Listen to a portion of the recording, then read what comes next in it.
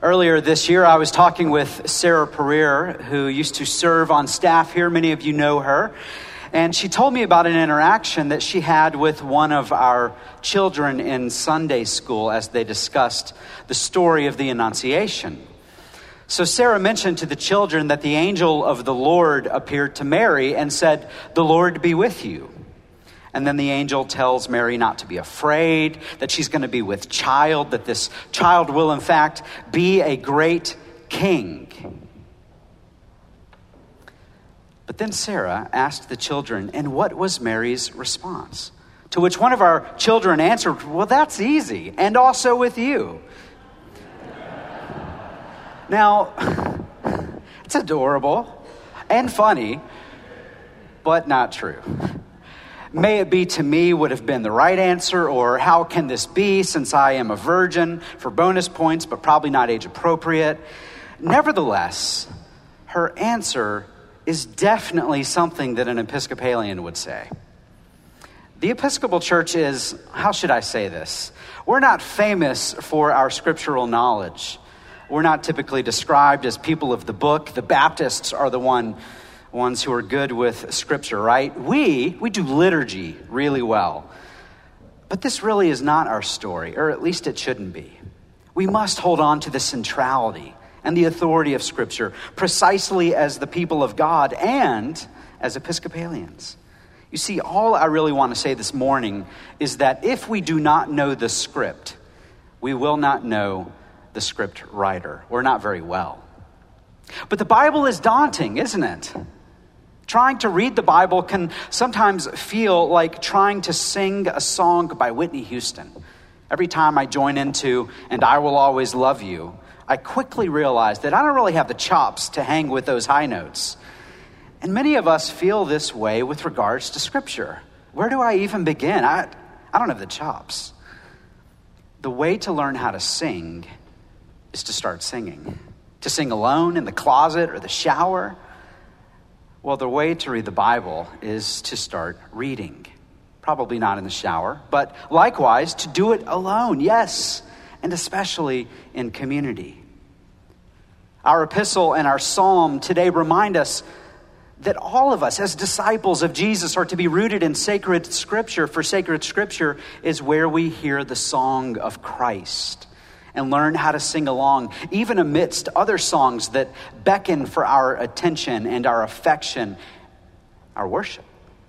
Some years ago, Teresa and I attended a musical called Wicked, which is a postmodern flipping of the script of The Wizard of Oz, and it turns the witch into the hero and tells her side of the story. Perhaps some of you have seen it. And so the musical began with those weird and scary flying monkeys, and the music was dark and the lights were low, but then the entire play stopped due to a glitch with the lighting. Scary monkeys switched back into normal, upright people who, in their confusion, walked off stage totally out of character. It was very strange and bizarre. The only thing that made it more bizarre was they restarted the play, and it happened 2 more times. The same glitch, the same response, an upset crowd. Eventually, they worked out the glitches. The music went on, and we were swept up into the story and the song. For many of us, reading the Bible is this way. We've tried to enter into the story, but there are just too many challenges, including outside factors that keep us from engaging it. Busy jobs, traveling youth sports, Breaking Bad, Netflix, and more. Or the characters are just hard to connect with. Are they? Well, similarly, outside forces are bringing peril into the lives of the early disciples in 2 Timothy. And so Paul points them back to hearing the gospel song of Christ, to singing the same beautiful song of Jesus. Even, by the way, as Paul himself sings this from his own prison cell in Rome. How does he encourage them to hear the song of Christ amid these other siren songs around them? Precisely by pointing them to sacred scripture. I wonder if our psalm for today was somewhere in the back of his mind.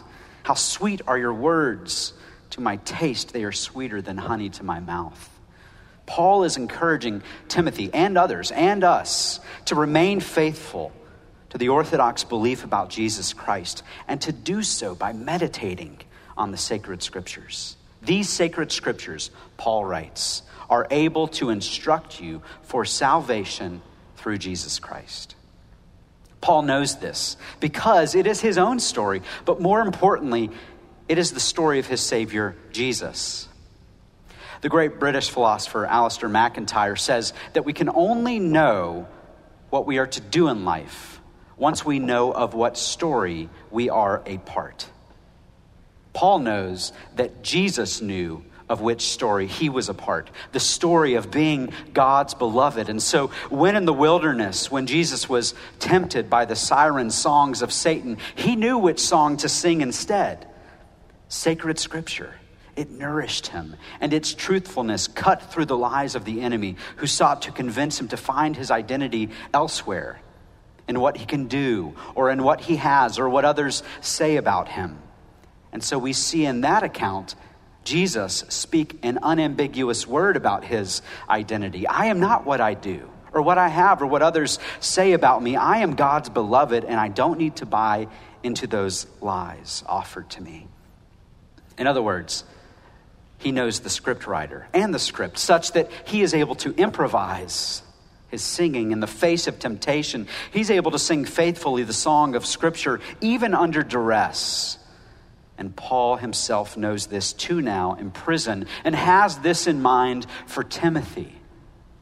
And to be clear, this is why Scripture is at the heart of everything that we do as Christians, or should be, because God works through it to help us know the capital T truth at the bottom of all reality.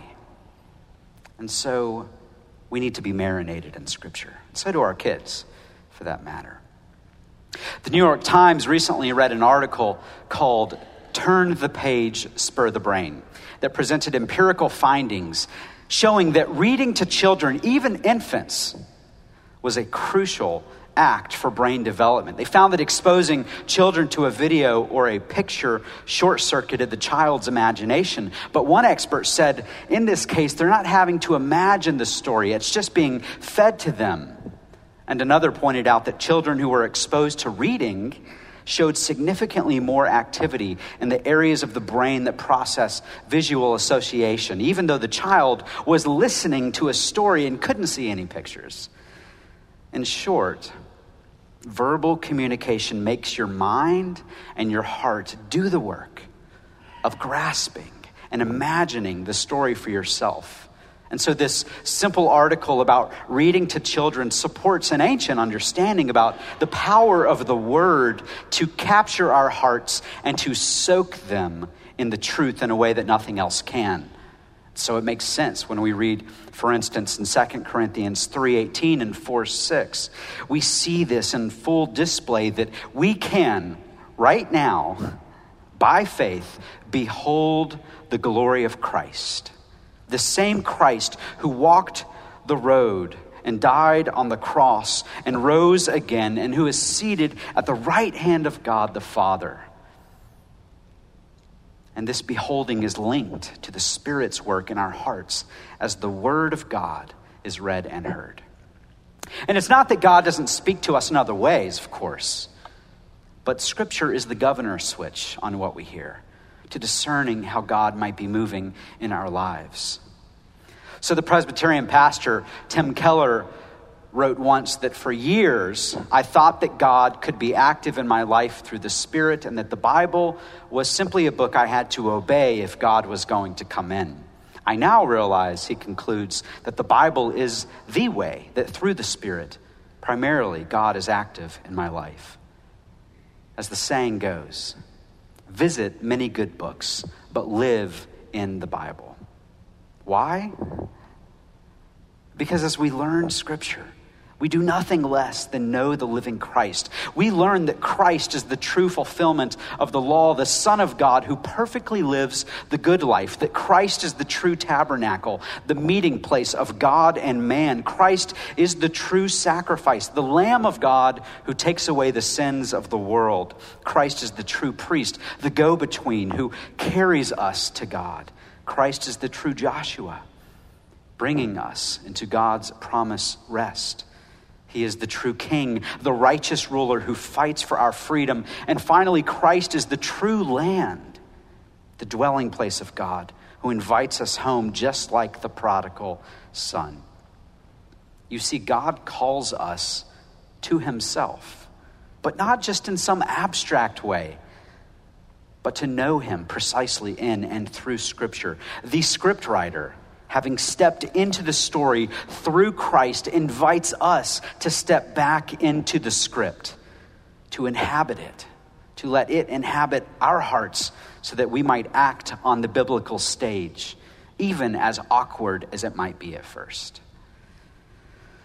So, we don't read the Bible just really to get knowledge or wisdom or life coaching or trivia and answers for life's questions, although we might get that to some degree. But we read the Bible to know Christ.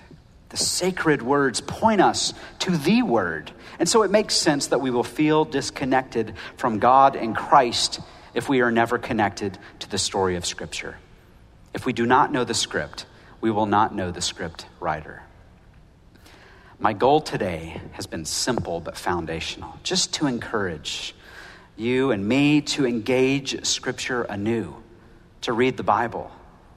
Augustine read the Bible and was freed from the bonds of lustful addiction into sainthood. After being wounded in battle, Ignatius of Loyola read the Bible and was transformed from an arrogant and reckless soldier to the founder of a movement known for peace and education. William Wilberforce read the Bible and led a revolution to abolish the slave trade. Mother Teresa read the Bible and gave her life to caring for the poorest of the poor.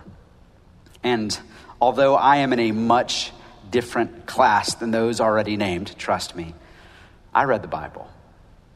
And it changed and is still changing my life, helping me understand that my story is not rooted first or even finally in what I do or what I have or what others say about me. My story is God's story, the gospel, because he has made me his own in Christ. I wonder what will happen as you read the Bible. I can't wait to see.